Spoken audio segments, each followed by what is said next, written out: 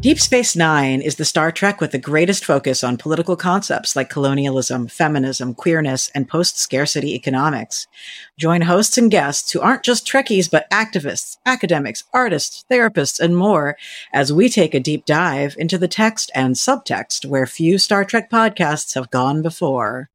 We'll be discussing Deep Space Nine's themes and characters.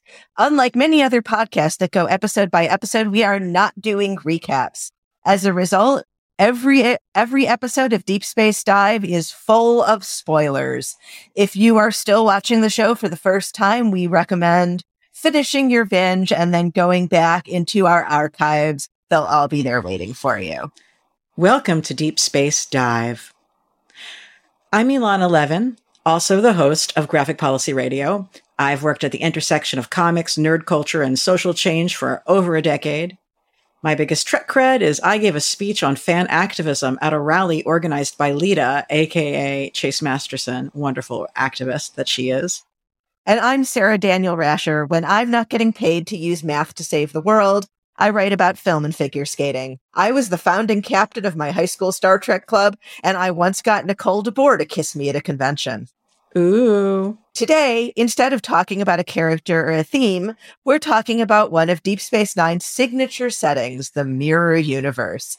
It's hard to believe there are only 5 Deep Space Nine Mirror Universe episodes because DS9 transformed the original series' one-off concept into a fleshed-out alternate reality with its own politics, history, and in-jokes. The Mirror Universe divides DS9 fans, with some loving the campy, queer-tinted diversion from the main plot, and others hating it for the same reasons. Nonetheless, it's popular enough to have spawned arcs on several subsequent series, a ton of tie-in novels, and some of my favorite Trek comics. Join us as we recalibrate the transporter polarity for a journey through the looking glass. I love that intro. I'm so excited to be doing this with you. It gave me an excuse to rewatch some of those episodes, and it's been good to reconnect with that material. Yeah, I'd never actually done like a mini binge of just all of the Mirror Universe episodes right in a row. And it really does come off differently than like just letting them roll around watching the full series. One of the questions we actually got from listeners was, does the arc build up to something? Is there a plot there? And before doing it in preparation for this podcast, I would have said, I don't know. But like, I'm now fairly convinced that there's something that moves through the 5 episodes that's meaningful. Oh, absolutely. Do we want to do this one right now? I mean, we were going to start just talking about the appeal of it in general. Clearly on the side of like, I love these stupid things. Like, they're not all good episodes, but I really enjoy the Mirror Universe in general. Are you also on that page, or are you a little more mixed? Oh, I really enjoy it. I mean, I liked it from the start, and I think partially it was just like, oh my gosh, let's go watch Kara be incredibly queer and campy. It gives so many wonderful, delightful scenery chewing things for our cast to do. Remember folks, like DS9 is my Trek. I didn't come up watching the original series or TNG. I was aware of Mirror Universe stuff because pop culture makes so many jokes about evil Spock has a beard, or whether or not someone has a beard is how you can tell if they're a Mirror Universe version of themselves, etc. And so I was aware of the concept, but I was always really on board for it. Yeah. And I'm, just to put this up front, I'm kind of a Mirror Universe fan, just beyond the realm of Deep Space Nine. Like, I realized because it's season 4 of Enterprise, and at the time I was like starting a master's degree, that I had never seen the Enterprise 2-parter. And oh boy, do I never have to watch that thing again. But recently, for another project, Alana asked a bunch of their friends what our favorite comic book special events of all time were. And I was like, 2017 Star Trek Mirror Universe. Anybody but me. I've read a bunch of the Trek novels that are set in the Mirror Universe. There's a whole series of those of varying quality. So like, I'm really fond of the concept in general. Although I feel very strongly that other than the wonderful 2017 comics miniseries, which people should go read, that Deep Space Nine by far does it the best. Yeah. which is really exciting. One of my favorite comics writers these days, my friend Danny Lore, just wrote a Star Trek Deep Space Mirror War one-off issue that's really centered around Sisko. That just came out. It looks super good. It's called Star Trek The Mirror War, Sisko. And folks should definitely buy that. So then there can be more of it, because that's how these things go. You purchase them and then they make more of them for us. The artist is Hendry Prasetya. And I know, like, Danny is a huge DS9 person, and I know how much this meant to them to make the comic. So just in general, and just in general, like, we are fans of the sort of various Star Trek comic series and tend to think that they do a good job. So yeah, like, read the comics. We don't really talk about them here, but the comics are great if you need more Trek. And who doesn't? Really? So, like, in general, like, what appeals to us about those Mirror Universe episodes? You know, I go back and forth about whether I'm into hypothetical other worlds. Like, I think that when I got into this, it didn't feel like it was a trope that was as played out as it's become. And so the core concept of, you know, what if it's these people that you love, but there's been some subtle changes in the timeline and the world went a very different way, and this is what they could be like, or how they could operate in another space, you know, it felt extremely novel. You know, I wasn't a DC comics reader really at the time that I began watching Trek, so I didn't have like Earth 1 and Earth 2 and Elseworlds and all that other stuff kind of sitting in my mind in the same way. And, you know, now it feels like everything has got a alternate universe, and like I really struggle to have any interest at all in the fucking heinous ass animation of the What If series that Marvel Animated did, for example. Granted, if it was prettier, I would have kept up with it. But this was still really novel when they were doing it, and I just think that it letting the actors have so much fun being their bad selves, like, you can tell how much fun they're having. And the Mirror Universe lets them get away with things that they can't get away with when it's really canon. And that's especially with queerness. And that's been true of comics as well, right? Like, in one of the popular comics multiverse worlds of Marvel, Wolverine and, what's his name? Is it Hercules? I think that they're like in love, and they're like they like run Australia. And, you know, so Logan can be explicitly canonically queer, as opposed to, like, I mean, right now, like, we all know he's literally living with Scott Summers and Jean in a throuple, but the comic still has to kind of like, can't like show them kissing on panel. They can kiss on panel in an alternate universe in Marvel. And similarly, in the 90s, you know, Kira could be more expressively bisexual and queer in a mirror universe, because it doesn't quote unquote count. Yeah, I think that it's even to the point where most fans now accept that Kira must be bisexual because Mirror Kira is bisexual, Right. Which is something I think that we'll get into later in a variety of ways. But yeah, for me, watching that first Mirror Universe episode when I was like, it was like fairly early in high school, just seeing that and going, wow, first of all, they are putting that on my television. And second of all, like, just feeling like there was a freedom in seeing that. And there's also just, it's goofy. Like, there's something just incredibly charming and goofy and unhinged about it. And I feel like one of the reasons some of the later TV shows that have played with the Mirror Universe have been less successful is because they haven't leaned into the goofiness of it. Whereas on Deep Space Nine, it was pure, like, just letting the actors off their leashes. Everybody's completely unhinged. Occasionally putting the actors on their leashes. Literally on their leashes. Like, you know, just, there's something incredibly freeing and exciting about that. And it's also, at the time when I was watching these for the first time as a teenager, I was also getting into things like Philip K. Dick and Kurt Vonnegut and stuff that had that sort of like, multiple universes, multiple possibilities, trippiness to them. So it was just sort of something that I was discovering as a literary possibility. And even though it wasn't the only thing playing with that idea at the time, it certainly felt much fresher at the time than it does now, when like everything has to have the AU episode, like sitcoms have to and stuff. Yeah. Like, it's now become a little bit of a tired trope, but when the show was airing, it was still a fairly fresh trope. It just got used in some interesting ways that they not only did they use it to explore some of the possibilities of the characters, but frequently it was used to tie up some loose ends in various ways that they couldn't because they had killed somebody off. Right. Yeah.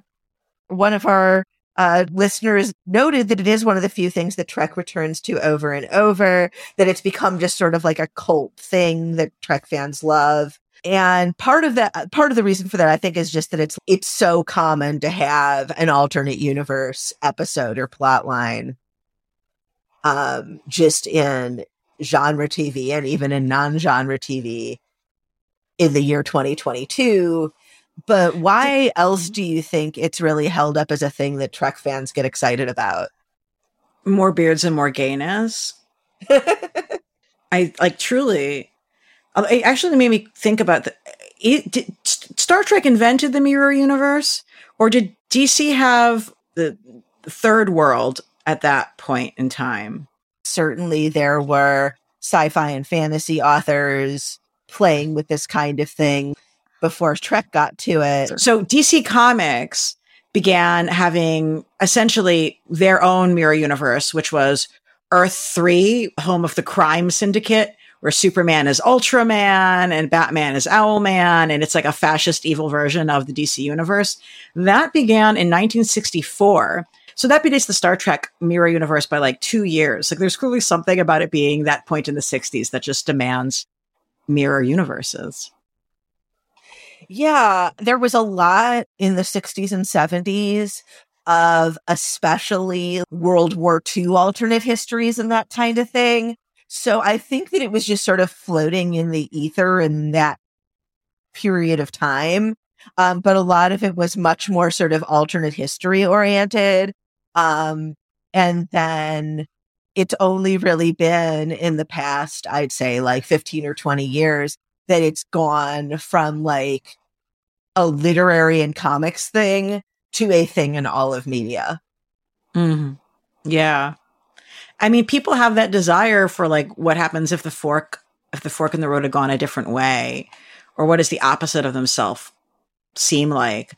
One of my RPG characters that I've enjoyed playing a great deal, a friend of ours pointed out to me that like when I was explaining him to someone who was joining our game, he was like, and Ilana is playing the opposite of Ilana. And I just had this moment of like, oh, I guess that is what I did. And I didn't sit there designing him on purpose to be the anti-me, but that is what I made. I think there's something appealing about seeing something that is like the opposite of how you see yourself and what that would play out with in the world.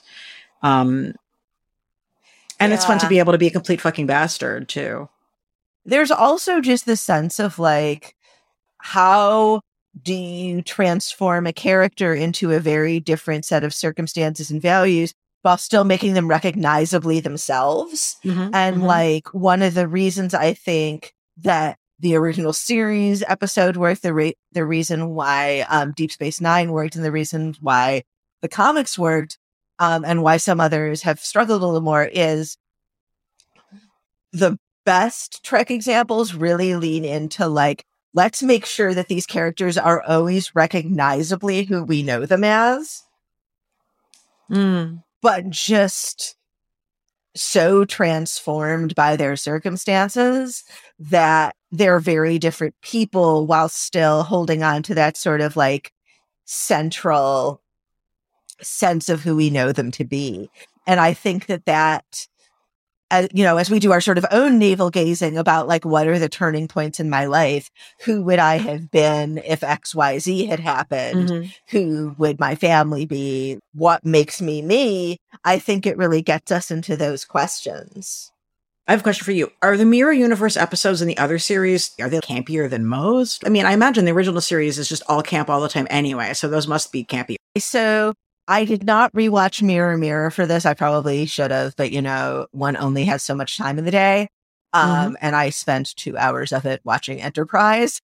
So Mirror Mirror is super campy, but a lot of what's campy about it is just that it has such a cultural footprint.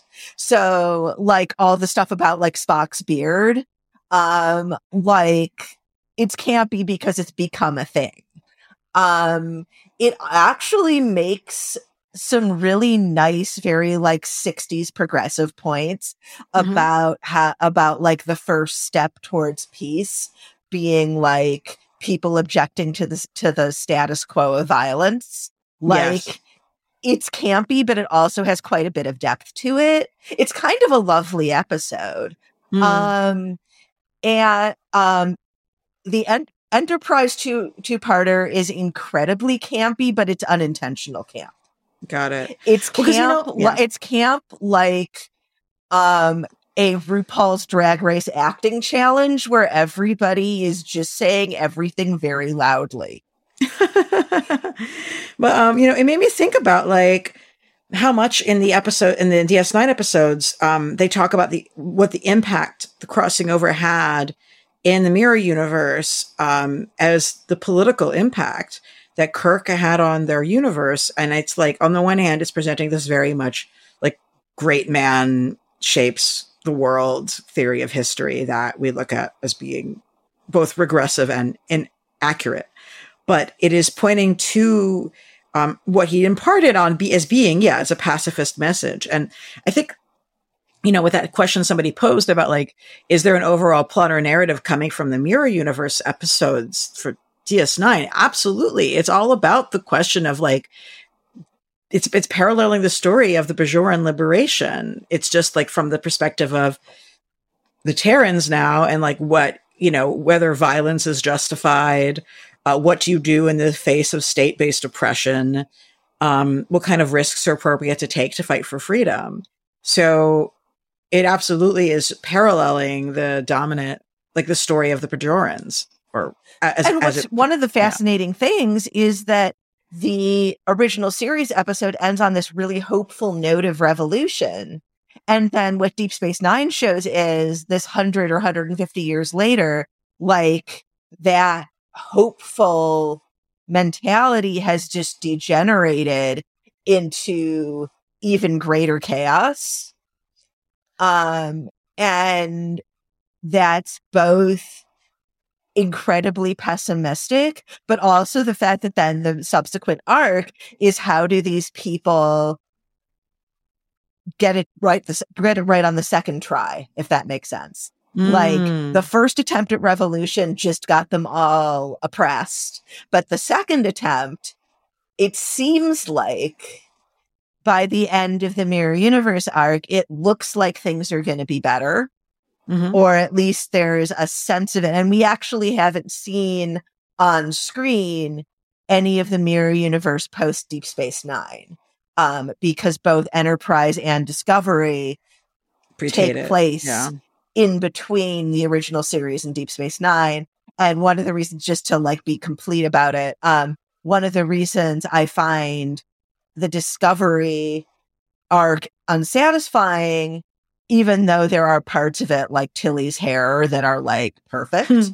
There are like great moments, but it just goes on forever and takes itself really seriously and is really like afraid of the camp aspect of it in a way that like Deep Space Nine absolutely just like takes a bath in. Yeah. I still hold, though, the reason I knew that Jason Isaacs' character was Mirror Universe is because he had a bad dye job, and that was a sign of vanity. Anyway, because I could tell he had a bad dye job. Anyway, Yeah, I think it's interesting because, like I said, like, yeah, Sam Guido's question was very much like, people seem to think that the purpose of those episodes in DS9 was to be to break up the Dominion War arc, and like it definitely functioned like that as a way to give people a breather. But I think it is asking you to look at the world and imagine how it would be if humans were the ones who were being enslaved, basically. Yeah. And it also, like, I feel like there are good episodes of Deep Space Nine that directly show you the history of the Cardassian occupation of Bajor. Yes. But there's a lot that are really plotting or uncomfortable or haven't aged well or are just like trying too hard. And I feel like, and this is where I note that my wife last night, Amy, who's like, you're going to mention me, right? You're going to mention this stuff. So hi, Amy, was talking a lot about and saying really insightful things about how Deep Space Nine does a better job of showing what the occupation was like in the Mirror Universe episodes than it does when it actually tries to show what the occupation was like. That's so true. That's so real.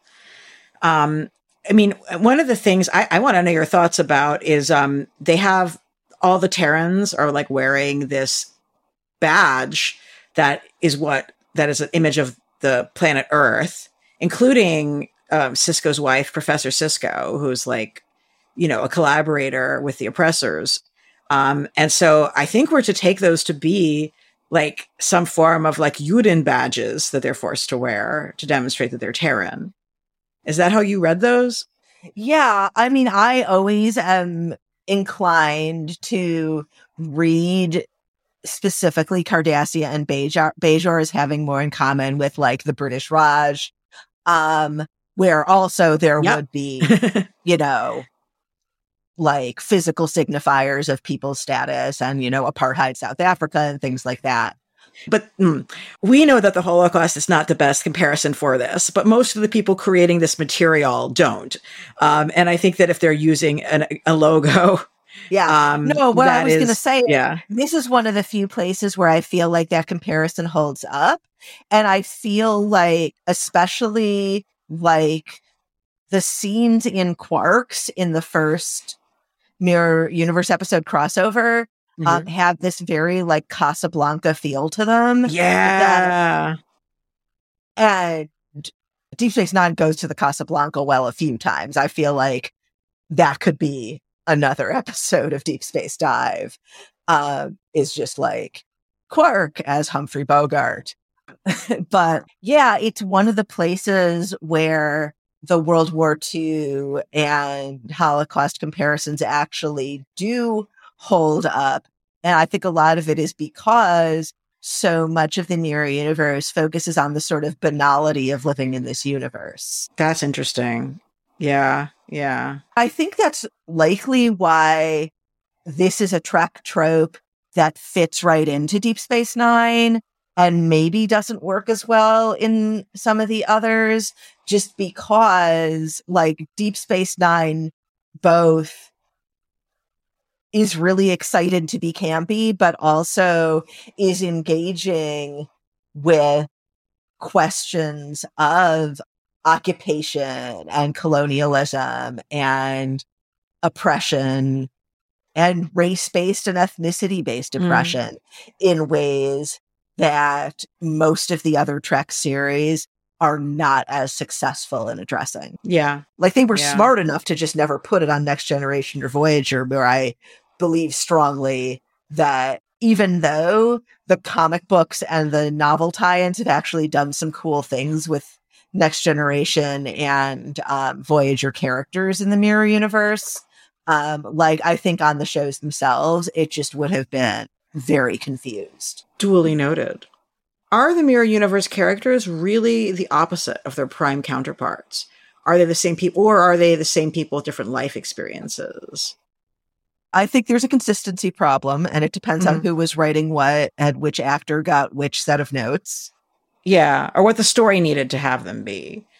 Yeah, so we get Like, I feel like the running joke of the Ferengi is you keep meeting Ferengi who are the opposite of themselves and then they get shot. Like, you meet Quark and he's very nice and very noble and then he dies. And you meet Nog, and although Nog, it's basically like Nog as a prick without any of Nog's redeeming qualities, and then he dies. Like, oh, Aaron Eisenberg is having such a fun time in that. I'm having fun for him watching him. You know what? Like, almost everybody who gets to be in the Mirror Universe is just having a blast the entire time. Like, just the pure animal joy in Michael Dorn's eyes every time he gets to be Mirror Worf. It's like, oh God, right? Yeah. And we love it. But like, Aaron Eisenberg is spectacular. I feel like, honestly, I don't love the seventh season one, but I do love Nicole DeBoer being like, I can't believe I get to do this. No, Nicole DeBoer with Joan Jett hair is that actually is probably what made me finally like her, to be honest. Wow. The wigs, just the wigs. Oh, yes. So do I hate Bashir's character in this because his wig is so bad? Yes. Or is he just that he's irritating? Yes. I mean, or is it both? Yes. All of these. I feel like Bashir is one that they didn't quite know what to do with him. Like, he's fun, but I don't even think he's fun. I think he's the worst. I think he's the only Mirror Universe character that I don't enjoy at all. Like, even when he has this Han Solo kind of moment with Dax in when they come back in the third Mirror Universe episode and they like help the ship escape, I don't enjoy him at all. And I do kind of think that I don't enjoy him being a miserable bastard. Maybe it's part of it.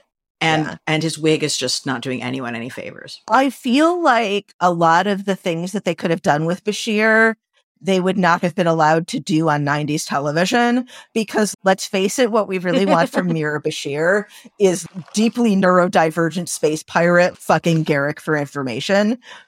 There is no way we were going to get that in the 90s. So yeah, but like, also if he's with the good guys, he's not going to be fucking Garrick, Mirror Universe Garrick. Well, but we want that anyway. True. We all want that at all times. I just think like they could have had him. I didn't think about what an alternate for him would have been that I would have enjoyed more. But I just think that there are some actors who really enjoy being a miserable bastard and make you enjoy watching them be that way. And he's just not one of them. I don't enjoy him that way. No, that's what I'm saying. Like, I wanted to, you want to see them lean into the queer on that one, certainly. And also into the just like arrogant and no social skills and that sort of thing. What kind of person would that be in a society that has no supports for somebody who just has no innate social skills? And wouldn't have had any cushion for him on it by his parents being like, you're going to go to school and learn and then you'll be fine. Yeah. Yeah. And it is actually, I have a whole list of like the fridge logic problems. And it's like, is Mirror Bashir genetically altered? Did that also happen in this? So I think we're sort of pointing out where there are consistency problems, but I feel the characters that work, it's very, very clear that they are the same person. They've just been shaped by trauma and or privilege to become very different people. So here's the thing. Kira is being Dukat, right? I really think so. And I don't see that as being an inclination within Kira at all. Like, I really enjoy her as Dukat because I think it's an incredibly fun performance and it serves as a useful commentary to say that this kind of like sexualized tyranny and objectification, like what that would like look like coming from her. And I think it's uncomfortable in a way that is really magnetic. But I don't think that if it was really Kira, I just don't see any world where Kira becomes Garrick.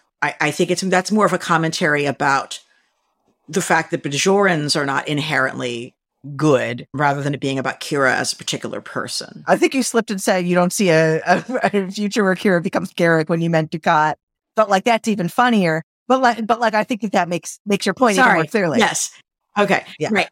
I'm saying, like, I don't see a version of the world in which any circumstance would make a person who is Kira internally become Dukat.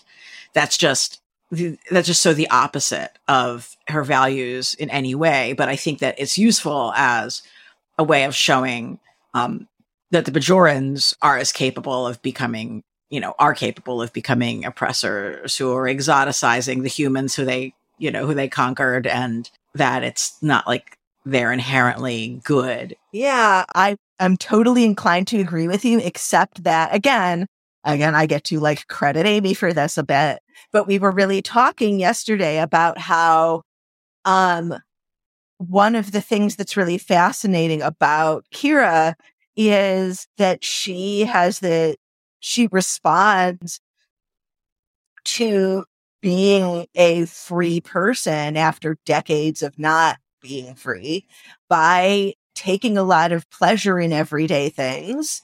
And it's like, what if that's something that would have been excessive if it had only ever been encouraged, and she just had been a really decadent person because she had never known hardship. She had never known moderation.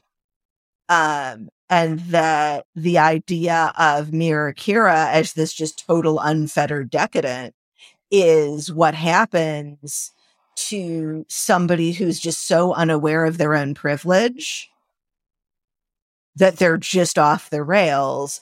And like, I think that it becomes an interesting way to read Kira as somebody who is shaped by her circumstance, so that a lot of her worst qualities were sort of traumatized out of her in kind of a horrible way.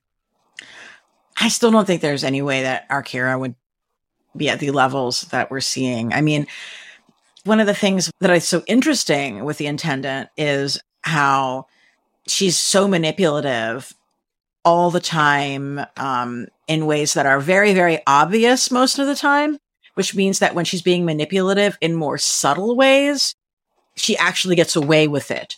It's like she's concealing the hidden viper inside like a larger wolf or something like that. So everybody thinks that because they see her being emotionally manipulative, then they can be on the watch out and not let her get to them. But then there's this whole other level inside it that they're not seeing because of the bigger performance.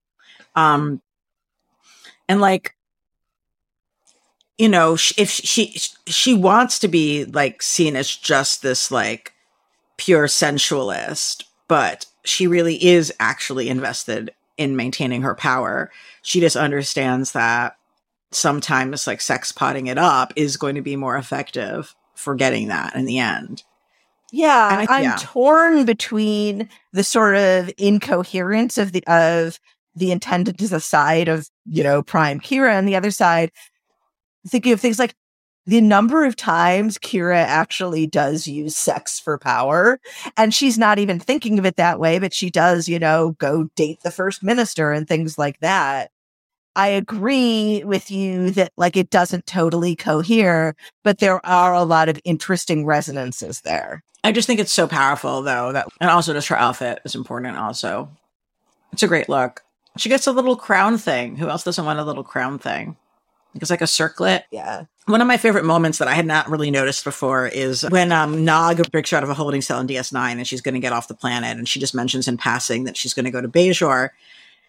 And he's like, this is so great that, you know, you're going to owe me a favor and I would never betray you. And you can see on her face her realizing that it's her fault that she's going to have to kill Nog because she told him where she was going.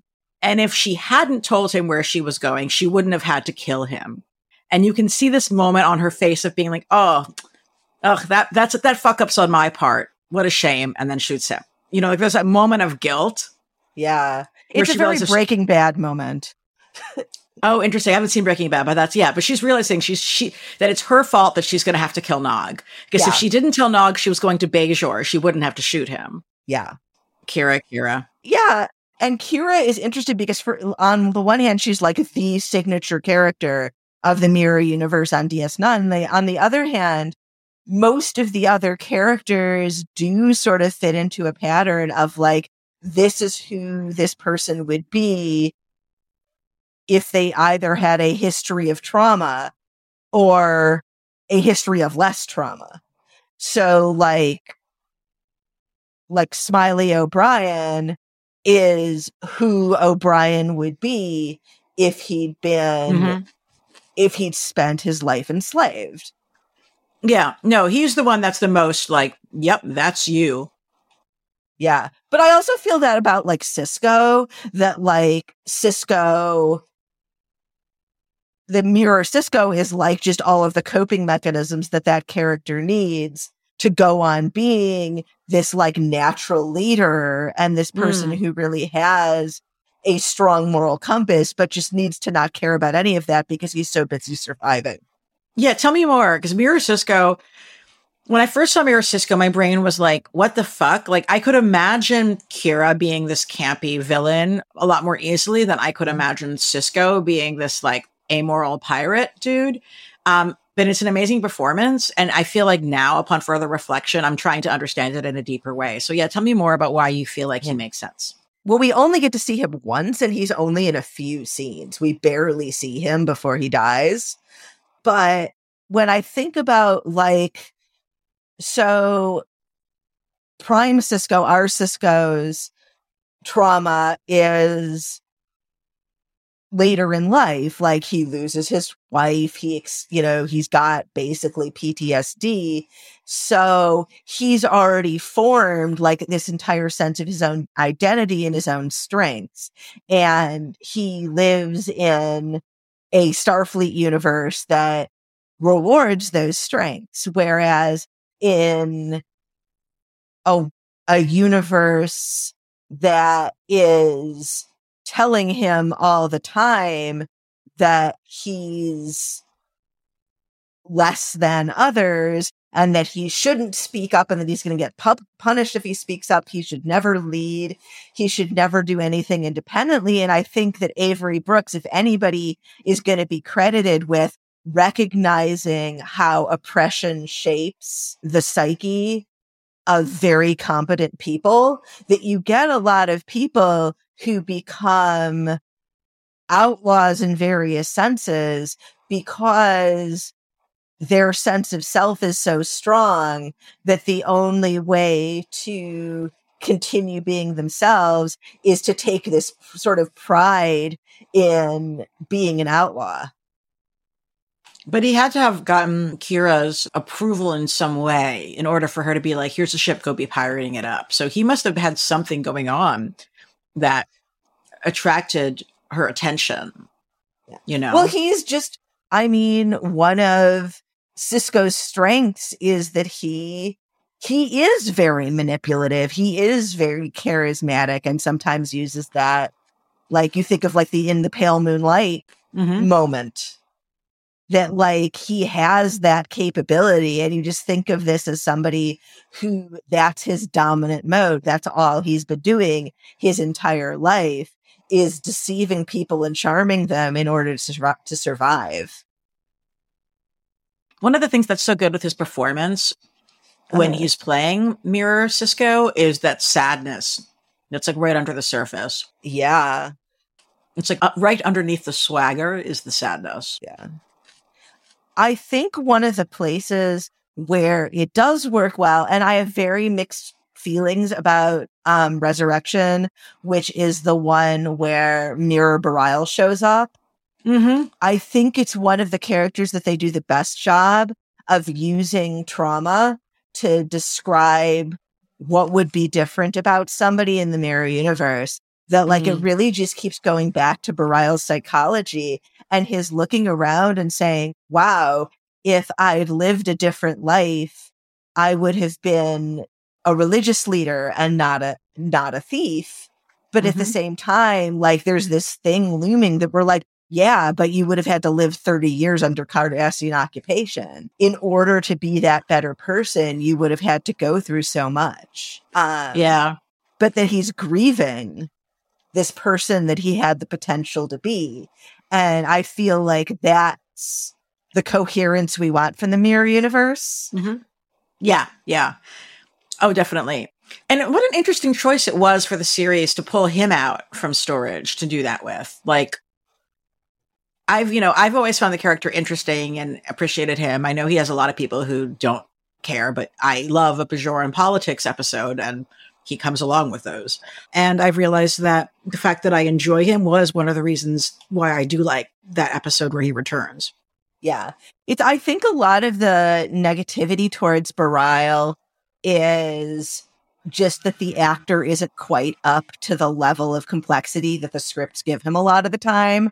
Like, he's kind of, like, he's not terrible, but he's a little wooden. And it does take away a little bit from what the potential might have been.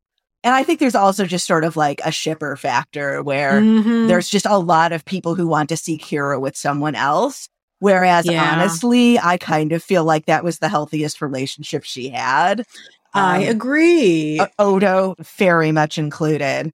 That aside, I do find the ending a little frustrating in that I feel like it was a way to shoehorn the Intendant in and sort of turned the last 15 minutes or so into a little bit more of a wacky caper than it needed to be. Like, the tone shifts once she's there, which I feel doesn't work that well. But I do feel like in terms of just that finding deeper meaning and deeper potential in what the Mirror Universe can do, I do feel like it's a really successful episode. I mean, I know what you mean. I did enjoy when she turned up because it's when you get the strongest Mirror Kira trying to kiss herself. In some ways, like the most expressly like, yes, this is what she's trying to do. And it's true that it does turn something that's very tragic into something that has a bit more of a camp sensibility to it.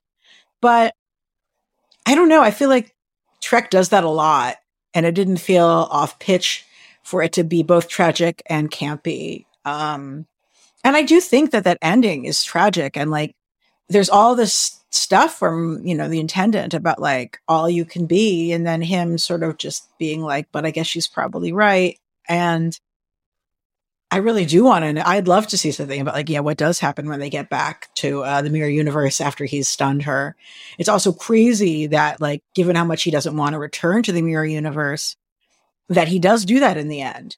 Like, I can very much see him saying, I'm not good. I'm a thief. This is who I am. Even if I could have been better, I can't be better now. But then choosing to go back to the Mirror Universe, that either says that he has the world's lowest self-esteem or just something else really sad that he decided to do that when it was so clear how bad that world was for him. He should have just taken in the Intendant and run off somewhere else in the non-Mirror Universe or something. And it's such a reversal of the normal Mirror Universe arc dating all the way back to the original series. This whole idea of like people who think they can only be one way, deciding actively to be better and to be more ambitious, and to have this character say, this is all I am, I can't be more. It would have taken such tremendously different circumstances for me to be a better person, and it's just too late now. But if you look at like Bareil Prime, he was also a character who in the end gave up. Yes, exactly. He was very much like, yes, I guess I'll just die now. He's always been tragic. Yeah, that he just gets to be tragic over and over.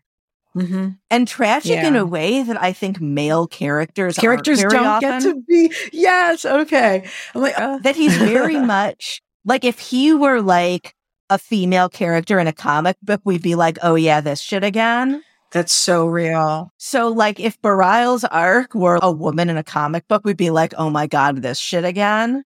But because it's a young, attractive white man twice saying basically like, and now I die so that the women can go be heroes and other women can go continue being villains. Your story can move forward. It's really different. And it's still different now. Like, it was Wow. pretty mind-blowing in the 90s, and it's still in 2022. It's like, we just don't see that often. Oh, that's why I think he's interesting. Thank you, Sarah. You have just opened my eyes to why I'm a fan of them.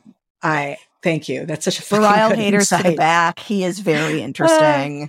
Oh my God. But no, that's so real. He's a tragic feminist hero, and we all just need to acknowledge that secretly women who are attracted to men also just sort of want a nice youth pastor who's kind of made of cardboard. Like, there's a part of that in all of us. Yeah. No, thank you. That's such a good insight about why he is a unique character here. There's lots of characters where in various ways we get a ton of insight into who they are. I feel like the fact that we keep getting Garak over and over, in addition to the fact that Andy Robinson could not be having more fun. Mm-hmm. What do you see Mirror Garak telling us about Prime Garak? Okay, so let's just to be clear for listeners who might not remember this, in one of the Mirror episodes, I guess it's like the third one, Garak is being held prisoner by the head of the Klingon Empire, who is Worf. He's literally on a chain and like metal collar, which is got to be really terrible on your dual spined neck. He's angry. He's trying to put all the blame on Kira. It's all very, none of it's any surprise, but like, I'm just trying to think about like, how are we reading that exchange where he says to Worf, is there anything I can do for you? And Worf saying, you are not my type. And then him saying, neither are you. Was he trying to be the Kira that he like loves to hate? Was he saying that because he's like, well, maybe this will work, and then he's maybe secretly glad it doesn't because kind of heterosexual vibes? Or maybe he hates Kira all along because he wishes he could be a vampy femme fatale like her and he's jealous? He hates, or I don't buy heterosexual for anyone who hits on Worf that much. But you see what I mean about saying like, Garak himself did not say like, please put me in this dog. Mirror Garak did not ask to be choked in a dog collar by Worf. But so like, what does it mean? This is my question for you. I don't know. I definitely read it as hitting on Worf. The story puts this. Like, Garak didn't say, please put me in a chain and dog collar. That's, that's gay to the viewer. I don't think that that's gay to Garak's experience of it. Does that, like, the context is sexual. It isn't necessarily him. I guess you have to view it maybe as being a comment on his hatred of Kira, that he is sort of like offering that and with such distaste. That like maybe that's where his mind is going to for things he could do is like, cause he hates Kira. Maybe like he hates Kira because he wishes he could be Kira. Yeah. I wonder if he's just sort of asexual. Mm. Like he shows for all of his like flirtatious energy in the Prime universe, Yeah. And not just geared towards Bashir. No. Like he's got just like sort of that. Yeah. Yeah. And because we have so much Word of God from Andy Robinson, like we know that that's something he built into the character. So I'm wondering if like part of Mirror Garak's difference from Prime Garak is his lack of a sexuality. I'm trying to figure that out too. Does it mean anything, or is it just an excuse to put two actors who don't get a lot of other shared screen time onto a set together and just letting them be incredibly silly? Because honestly, once Garak and Worf are together, they're not really interacting with anyone else. It's almost like COVID filming levels of isolation. Yeah. And it's true. They don't get to interact off each other. Mm-hmm, and they barely get any other screen time together. Like they're just not characters that interact. And it's just fun to see them play off each other. I mean, I'm really intrigued now about the whole, like, is Garak jealous of Mirror Kira, of the Intendant, for being able to vamp it up? Yes, this is my new theory as developed live on air.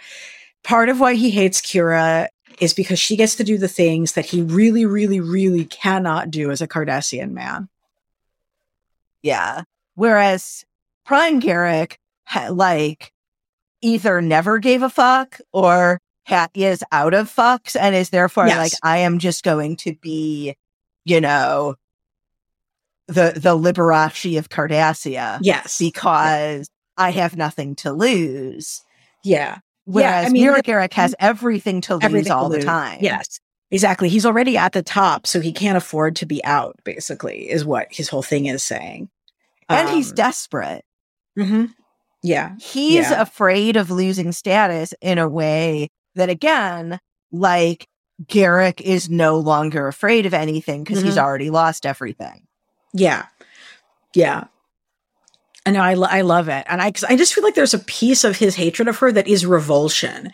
And that revulsion often revulsion is a feeling that comes from disgust. It's connected to shame. Which is tied to sexuality a lot. Yeah. So he's jealous of the Intendant. I mean, it really is an amazing jumpsuit. One of the best costumes in DS9, I think. I mean, whatever you want to say about the costuming, you know, the Jake Sisko tops that look like bus seats and whatever, like. Sorry, is that a Tumblr? That is a like long-standing meme. Okay. I mean, it's the kind of thing that Tumblr creates, but I have definitely seen it on Twitter. And also it's like it's reached the point where, to me, like, it's just fandom shorthand where like even like the Star Trek shit posting Facebook group, which I am on because like that's where you get your memes now. The people creating Star Trek memes are all, you know, in their 40s. But like, therefore it's on Facebook. But like, it's just shorthand where sometimes like there will just be a picture of a bus seat and a Jake Sisko joke.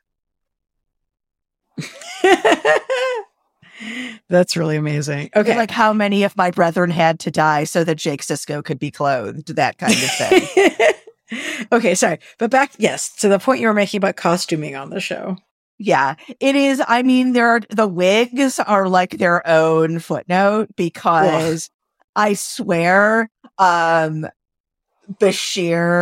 Dax, both Daxes, and there's got to be more. They were all wearing the same ratchet, what RuPaul would call a ratchet ass kitty wig. Mm-hmm. Yeah.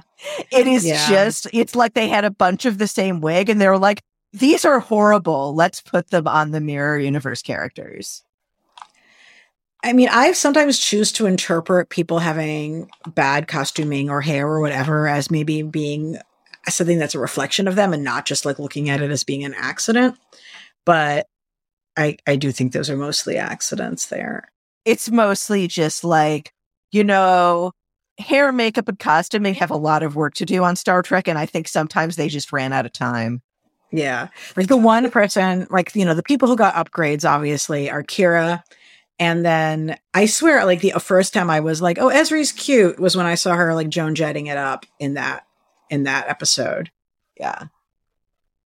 Because like that 70s mullet is a good look for her. And Joan Jett is the best look, really. So yeah, there is certainly a who wore it best in which she wins. Yeah. So that's really, well, she doesn't win against Joan, but she definitely wins against other Star Trek hair. Yeah, no. Joan is not in the running here. It's only people who are shown in the Mirror Universe. Yes, in the Mirror Universe, she might actually win. Although if anybody wants to make us a Mirror Universe vid, too bad reputation, I mean, we wouldn't say no. We would say yes. We would thank you. And I would share this for my popular Twitter account. Yes, we would share it and others would see it. So, you know, hey, listeners, thank you, listeners. We do not have those skills. No. Yeah. Although, you know, it's interesting, like everybody's outfits in Mirror U, from Smiley as soon as he's able to like have non-garbage clothing, Sisko, to Burial, they're all kind of like a little bit piratey and a little more Ren Fair than their outfits are. There's a lot of vests. So many vests. I mean, there were a lot of vests in the 90s. I was there, true. I wore them, but like... Yeah. But it does feel like a style thing where they're saying like, and in the Mirror universe, we have beards and vests. Although, this is something is they don't have beards in this one. Why is that? Well, Bashir has sort of a 5 o'clock shadow, but I think it's just, again, like nobody wants to grow one, and like it takes makeup time to create one. So, I mean, yeah. Okay. I just feel like it's an important piece of it, of the lore to keep alive, I agree. And I think all of them would look good with a beard, including Ezri. Beards for everyone. Yeah. And the Ziyal never shows up either. So really there is a total lack of beards. Oh, okay. So should we talk about your question about characters who notably never appear in the Mirror universe? Sure. Does Mirror Jake exist? My feeling is, actually, I don't fucking know. Like, do people only exist when their parents are together? I don't see. My theory is that like there's like grand forces forcing like everybody who is born in one universe to be born in the other. Otherwise, like the chances that all of these people would exist and have survived to adulthood are really slim. So like my headcanon is that like Jennifer secretly gave birth to Jake and he has been like squirreled away somewhere. Maybe it's like a Bajoran temple. Maybe it's like with his grandpa, who knows? But like Jake exists. And I was watching the Jennifer Sisko episode with like does this work if you presuppose that she gave birth to Jake? And I'm like, it actually kind of works better. So I'm convinced of that, but there's no canon evidence except for my conviction that everybody also exists in the Mirror universe. Okay, cool. And her, her tenderness, she's just, I feel like when I first saw that episode, as a person who really hates like anything that implies that like everybody has maternal instincts and wants to take care of a kid, and that like suddenly being presented with not just a kid, but like your teenage kid would be like, hooray, I feel so momly. Like it upset me a lot. But I feel like if she'd had that baby and given him away, it would explain why she would be really excited to see him. It would. I definitely would. It's a good explanation. I guess I hate that that's such a common cultural assumption that it just feels like surely anyone would be so excited to see their alternate universe kid from a life in which they made a very different life choice. And as somebody who still at the ripe old age of 43, like still has people going, so are you having kids? And I like my answer now is like, if I'd wanted them, I would have one. Like, right. So my response to discovering I had a teenage child would not be excitement, but I don't think it's out of place here. Yeah. Okay. Yeah. Okay. Like I have a problem with the trope, but I don't have a problem with this instance of it. Yeah, it bothered me less this time. Maybe that was going on in my mind. Mirror, Keiko, and Molly and Yoshi. My goodness. I'm sure Keiko exists, but will she ever find Miles? I don't know, man. They do develop her a bit in some of the novels. And basically do a sort of like, and she and Miles O'Brien would fall in love in any universe kind of situation. But I think that they could have done something cool with her. I'm sure that it was an actor scheduling issue because Rosalind Chow was one of the hardest to pin down, but it would have been interesting to see what they could have done with her, especially because she's got like that sass and that spark and that natural resistance to her that she would have made a really cool and interesting resistance fighter. Oh, interesting. Yeah, she would have enjoyed playing the hell out of that. As someone who doesn't really think those two should be married, that I kind of think their kids don't exist, but But I'm sure Keiko is still in that world being an interesting person. One way or because another, that's those what she does. children exist because the mirror universe demands continuity. I guess, yeah. No, I mean, there's kind of no way for them to, unless Miles repeatedly hooked up with her and then just never saw her again. But, you know, would have been cool to see Keiko. I think that would have, and it would have been very cool. It would have given the actress something really fun to do. I think she would have nailed it. I think she might have rivaled Esri for best use of the terrible wig. Because surely they would have put her in that wig. Yes, I can totally imagine.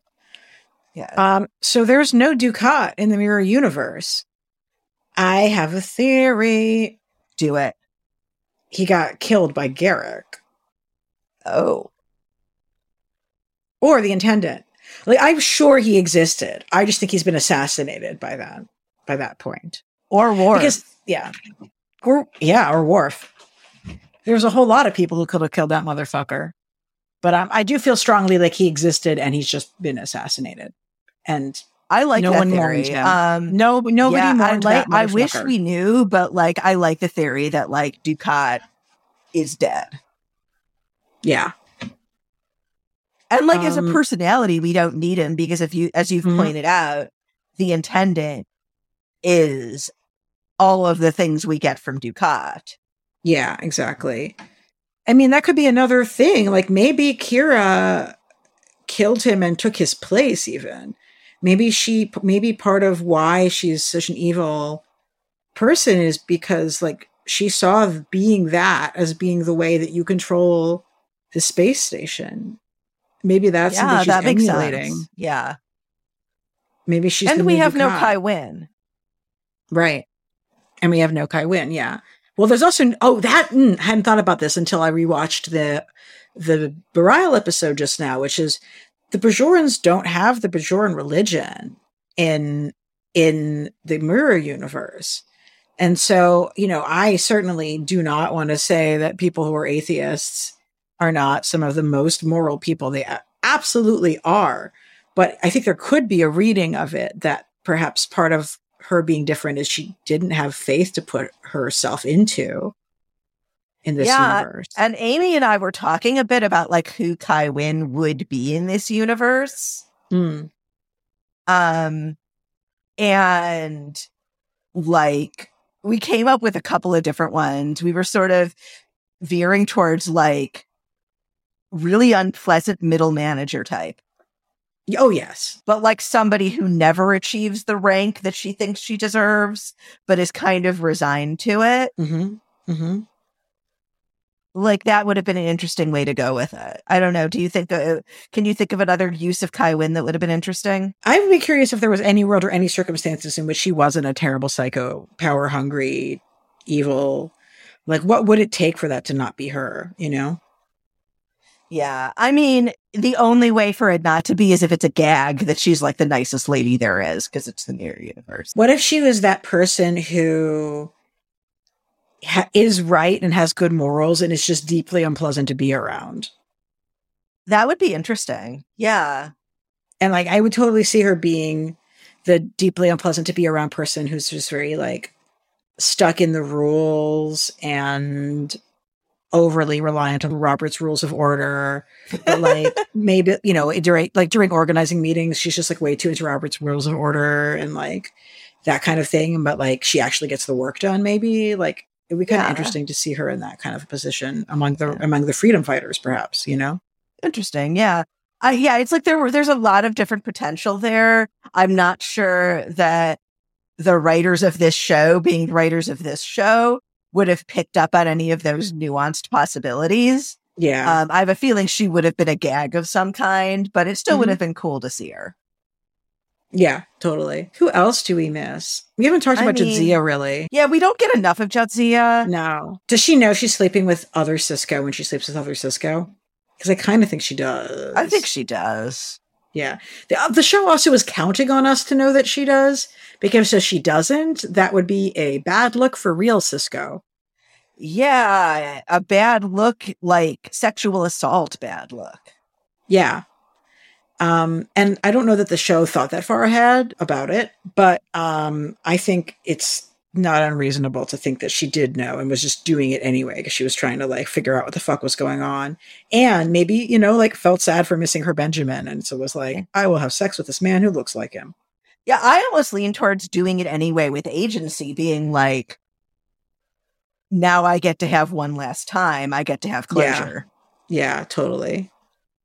I think it was a very bad move psychologically on Sisko's part to then go back to his own universe and like have to go be friends with Jadzia forever. But like, you know. Oh, you think like real Sisko is like tormented by the fact that he did that? I don't think he was tormented by it. I think it's just sort of like the sci-fi version of like, you get drunk and you sleep with your best friend, realize it was a bad idea and try to go back to being best friends. Yeah, like you just move on. Like I don't. Yeah, I mean, he does a very good job of it. Exactly. It's still never a good idea, but he moves on from it. It turned out okay. It's fine. Who else? Just because it turns out okay doesn't mean it was a good idea. Is there anybody else that we care about? I don't know. No, we don't like the Vorta and all them. Like they're not a thing. We do hear a joke about like something being colder than the Breen. So I guess they do exist. Like most of the other characters that don't like we don't see Damar, but like why would we? Yeah, he's not important at that point anyway. No. There's just anybody we don't see. Like there's just no room for. I don't think. Yeah. Yeah. And that's okay. Like, you know, there are definitely more stories that could be told with who we have and people who we want to have seen. Right. And because we do get a lot of people, like Lita is a gag. Vic Fontaine is a gag. Yeah.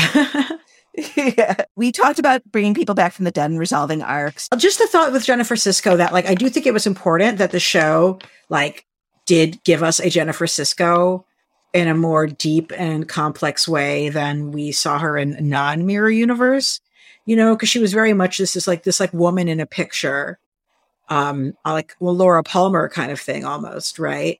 Yeah. And then getting to finally have, even if it's not our Jennifer Sisko, a Jennifer Sisko taking a more active role in a story. It felt good to see that for that reason. Yeah. Yeah. I feel like we get her twice. We get a lot of her. And it does really resolve her arc in a certain way. Yeah. Like we get to know her as some kind of person. Yeah, exactly. So why do the Ferengi keep dying? Is it just a joke or is it like a thing? Do we have a theory behind this? I feel like I should know this going into it. Are the Mirror Universe scripts written by the same people at any point? I'd have to look that up. I don't know. Because if they are, then maybe they find the Ferengi irritating. However, conversely, I think that if there is a meeting other than just like, we, the writers, find them irritating and so we'll kill them, it might be that in a Mirror Universe, there isn't as much of an important space for people to occupy that sort of business trader intermediary role in that society because the totalitarianism is more global. And so there's less of something resembling modern capitalism. And therefore, but they're all pretty capitalist, like all of them. Like we see, to me, it's sort of a clear case of like Quark died and that made sense. And then the next one, it made sense narratively for Rom to die. And then by the third time, they were like, yeah, we just got to kill one off and everyone because now it's funny. So then they kill Nog. And then the last one, like the Ferengi go to the Mirror Universe and it's like just silly. But like, so for me, it is kind of a just silly, like it's a running gag. It does draw attention to like this sort of everybody kind of gets shot in this universe kind of situation. Dramatically. They have good dramatic deaths too. And I love reluctantly heroic Quark. I mean, one of the other really like Quark being a good person moments you get is in the Bareil episode when he like Quark is at like real Quark, our prime Quark is at his most Quarkness when he's like considers trying to pull a scam with Bareil, realizes what else is really happening, complains to Kira about not being able to find his shipment, and then like lays some truth on her that she didn't want to look at, but lays it on her in a really like crumbly way. And it was good advice, and he was right. Quark is frequently right in the Prime universe, too. I think it sort of highlights that Quark is frequently wise and has excellent social skills.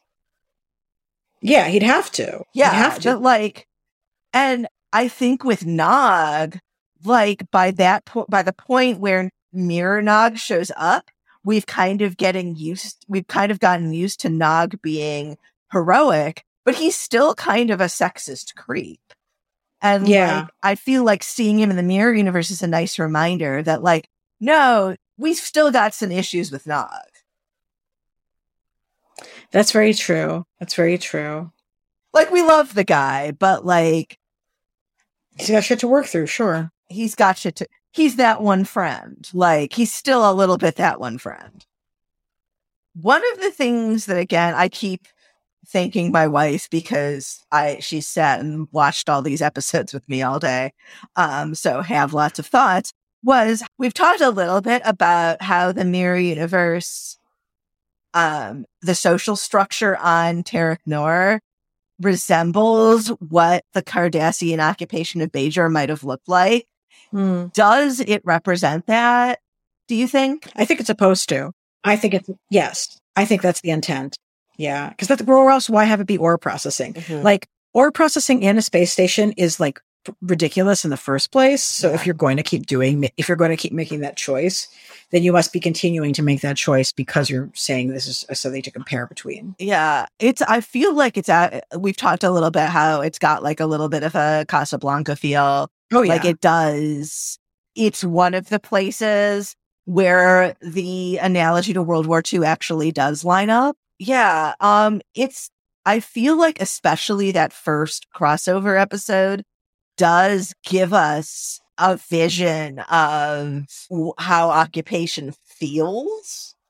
That there's a few episodes that achieve it. Necessary Evil, which is one of my favorite episodes of the whole series. So good. Yeah. Gives us that feeling. And they're both season 2 episodes. That's the Noir episode, in case folks don't recognize the name. That's the Noir episode that takes place mostly in flashback to Odo's memories. Yeah. Yeah, with Odo narrating. Season 2 is a good place to give us a couple of episodes that give us a real picture of what the space station used to be like before it was a mall. Yeah. I'm looking forward to when we do an episode talking about the space itself, the station. I think that'll be a really cool one from us. Yeah. It was an important thing for us to get this additional moment looking at it. And I also think some people probably needed to see a world in which humans were at the bottom of the food chain, so to speak, in order to really understand it. Like, I think it's one of those, like, we will hit you over the head in case you are that dense moments that I don't regret the show doing, you know? Yeah. Sometimes, like, considering the amount of subtlety that many, many people have been pulling out of Deep Space Nine since it aired, the fact that occasionally it is making sure that you get the point is not a bad thing. Yeah. I mean, I love when Jack Kirby does that. Like, there's moments where I really enjoy when something just hits you over the head of the fucking folding chair. I mean, and I think like, even like with the whole thing with Kira being gross to all her human slaves, it's like, it's important for people to see, you know, the Bajorans exoticizing the humans, you know? Yeah. And we've touched on this before, that it's one of the really fascinating and really hard sci-fi things that's unique to Deep Space Nine in a lot of ways is how often it shows humans being treated as the aliens in the room. Yeah, totally. I almost feel like we need, in the same way that like we've had like Klingon episodes and whatever, I feel like we need a humans episode. Yeah, I'm into that. Let's do that.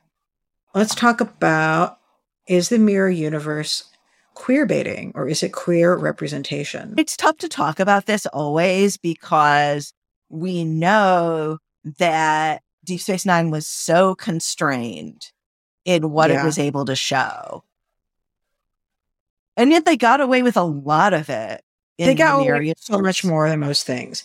Yeah, I feel like, it's, in some ways, I feel like it's probably not accurate to call anything queer baiting that takes place before the year 2000. I think there's all kinds of shows that take place and all kinds of disgusting queer baiting, but like prior to that, like they weren't going to get to do it really anyway. So this was what you'd get.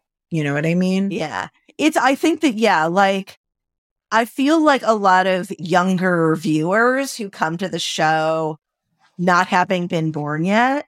Yeah. When the show originally aired, I think there's a tendency to be like, oh, Garrick and Bashir was queer baiting, because there's not really an understanding that, no, you can't have queer baiting if none of the fans expect it to ever happen. Like, yeah, exactly.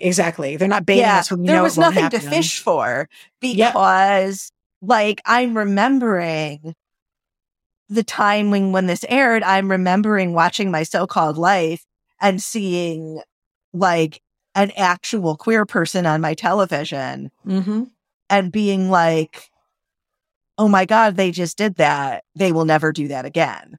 Like, that was really the feeling. They'll never let us do it again. I mean, I do think it's a legitimate question to ask, like, what does it mean that the only queer, like the most expressly queer characters you get for like Kira are like, is when she's a villain. And, I think that is why the show was allowed to do it, is because she's not the real Kira, and the real Kira is a nice, wholesome, heterosexual person. So, but the evil one can be bisexual, because we all know those bisexual people are shifty. Again, they do redeem that a little bit in that last episode in the 7th season, where we get Mira Esri and Mira Lita kissing. Yay! I know. And I will note that in the tie-in novels, they get married. They do. I love it. They do. They do. But I make fucking kill off Lita, because we cannot have nice things. But they do let them be like together as a couple in I love novels. But like, to be clear, when I'm saying that it's like going into a distrustful, sneaky bisexual trope, I would still rather have this than not have this. And I still enjoy her presence. And I'm not saying that, future comics or stories shouldn't have Mirror Kira be bi. They should just also have Prime Kira be bi, Yeah. Like, I'm not saying that any of this is like bad representation in the way that it's like harmful and shouldn't exist. It's just that it is playing into tropes that it would be better to just have more queer characters than just having that. That's all. Yeah. Oh, I agree. And I think that I know you do. It's just for the kids out there, Whenever we do look at this show, we are always looking at it like, this is a show that is, pushing 30 years old. Like, it was a different time. And it's not that we can't wish that there were better queer rep, but we also know how slim the opportunities for queer rep were. So it's never like we're making excuses for it. We're always just saying, like, we know that wasn't possible. Like, we're mad that it wasn't possible. It's really disappointing. Many, many of the people involved in the show have gone on record saying how disappointing it was. But yeah, like, it would be worse to not have Mira Kira be like a pansexual predator. Yeah. Like, because there's so much, even like with a lot of recent media, like representing like, oh, this person is villainous because they go after everybody, but only of the opposite sex. And they would never flirt with someone of the same sex because something. There was some courage there. And also, like, it's fun to just see her interacting sensually with such a wide variety of people. Yeah. It was hot, and we didn't get that much. And therefore, we, as baby queers, enjoyed it. Just a fact. Yeah. And in an era where, like, just thinking about like Disney villains of the 90s and stuff, which she is very much built on. Like, at least they kind of went there. Whereas there's so many other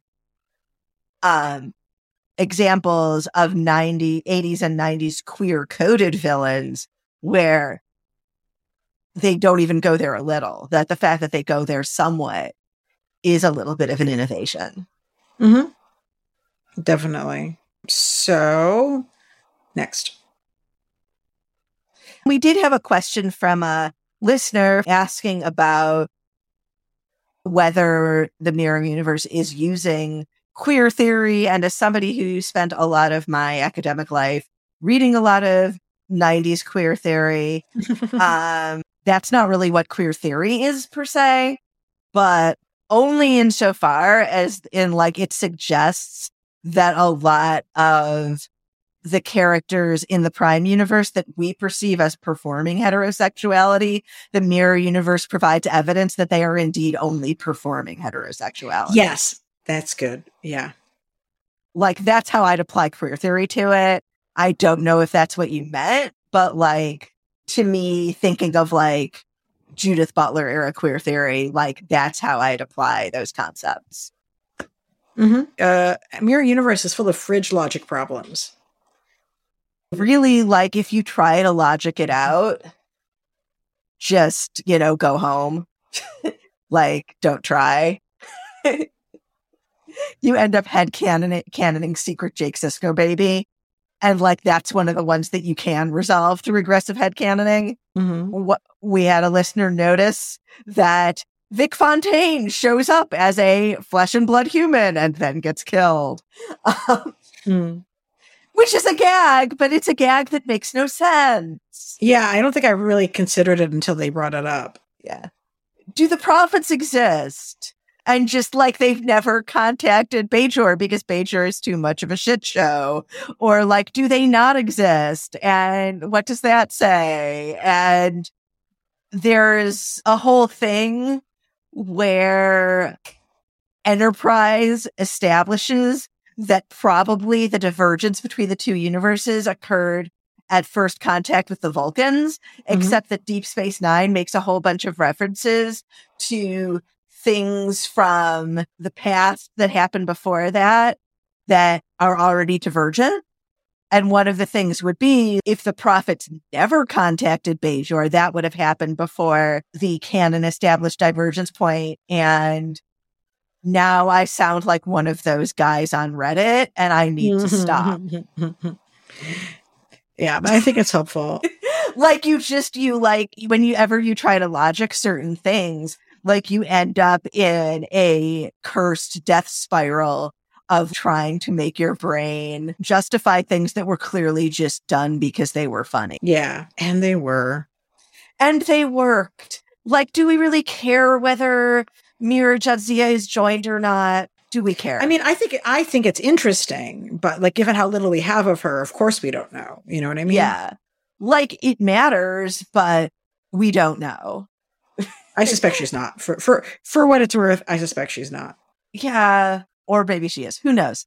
But I do feel like the more you think about the Mirror Universe on Deep Space Nine, the more you're like, none of this actually lines up from a rigorous sci-fi perspective. It only lines up from a like, this is incredibly entertaining television. Yeah. And I think at a certain point you need to let things do that. Do you agree or it's a problem? I like the description of let things for that. Yeah. Well, this has been a ton of fun. I am excited. We have so many good episodes lined up to record soon, including a guest visit from one of my favorite elected officials and a very high profile, amazing policy expert and a lawyer who you may know from the internet. And a few other pieces that we're looking at doing as well. And of course, we'll continue to do some that are just the two of us going on and on because people seem to get a kick out of those. So we appreciate that, guys. It's good to connect with my friend this way. So to keep up with us, you can always check on me on Twitter, where I am a little bit too much. ELANA_Brooklyn. That's ELANA_Brooklyn. And Sarah, where can folks find you? Oh, I'm I'm on Twitter a lot less than Alana wishes I were at Padishah, which is PAS_DECHAT. That is also my name on Letterboxd, where I am more active, but a little behind on logging my movies. So if you follow me soon, you might get a giant dump of all the stuff I've watched in the past month. I also write about film and figure skating intermittently on thefinersports.com. And of course, Graphic Policy Radio continues to be my podcast where you can come to hear interviews with comics artists, writers, creators, historians, and roundtables around comics adjacent media. I've got some great writers, including a bit of a star coming up very soon. Yeah, thank you so much for listening. And as Odo says, don't be that guy from Reddit. Just repeat to yourself, it's just a show. And it was funny. You should really just relax.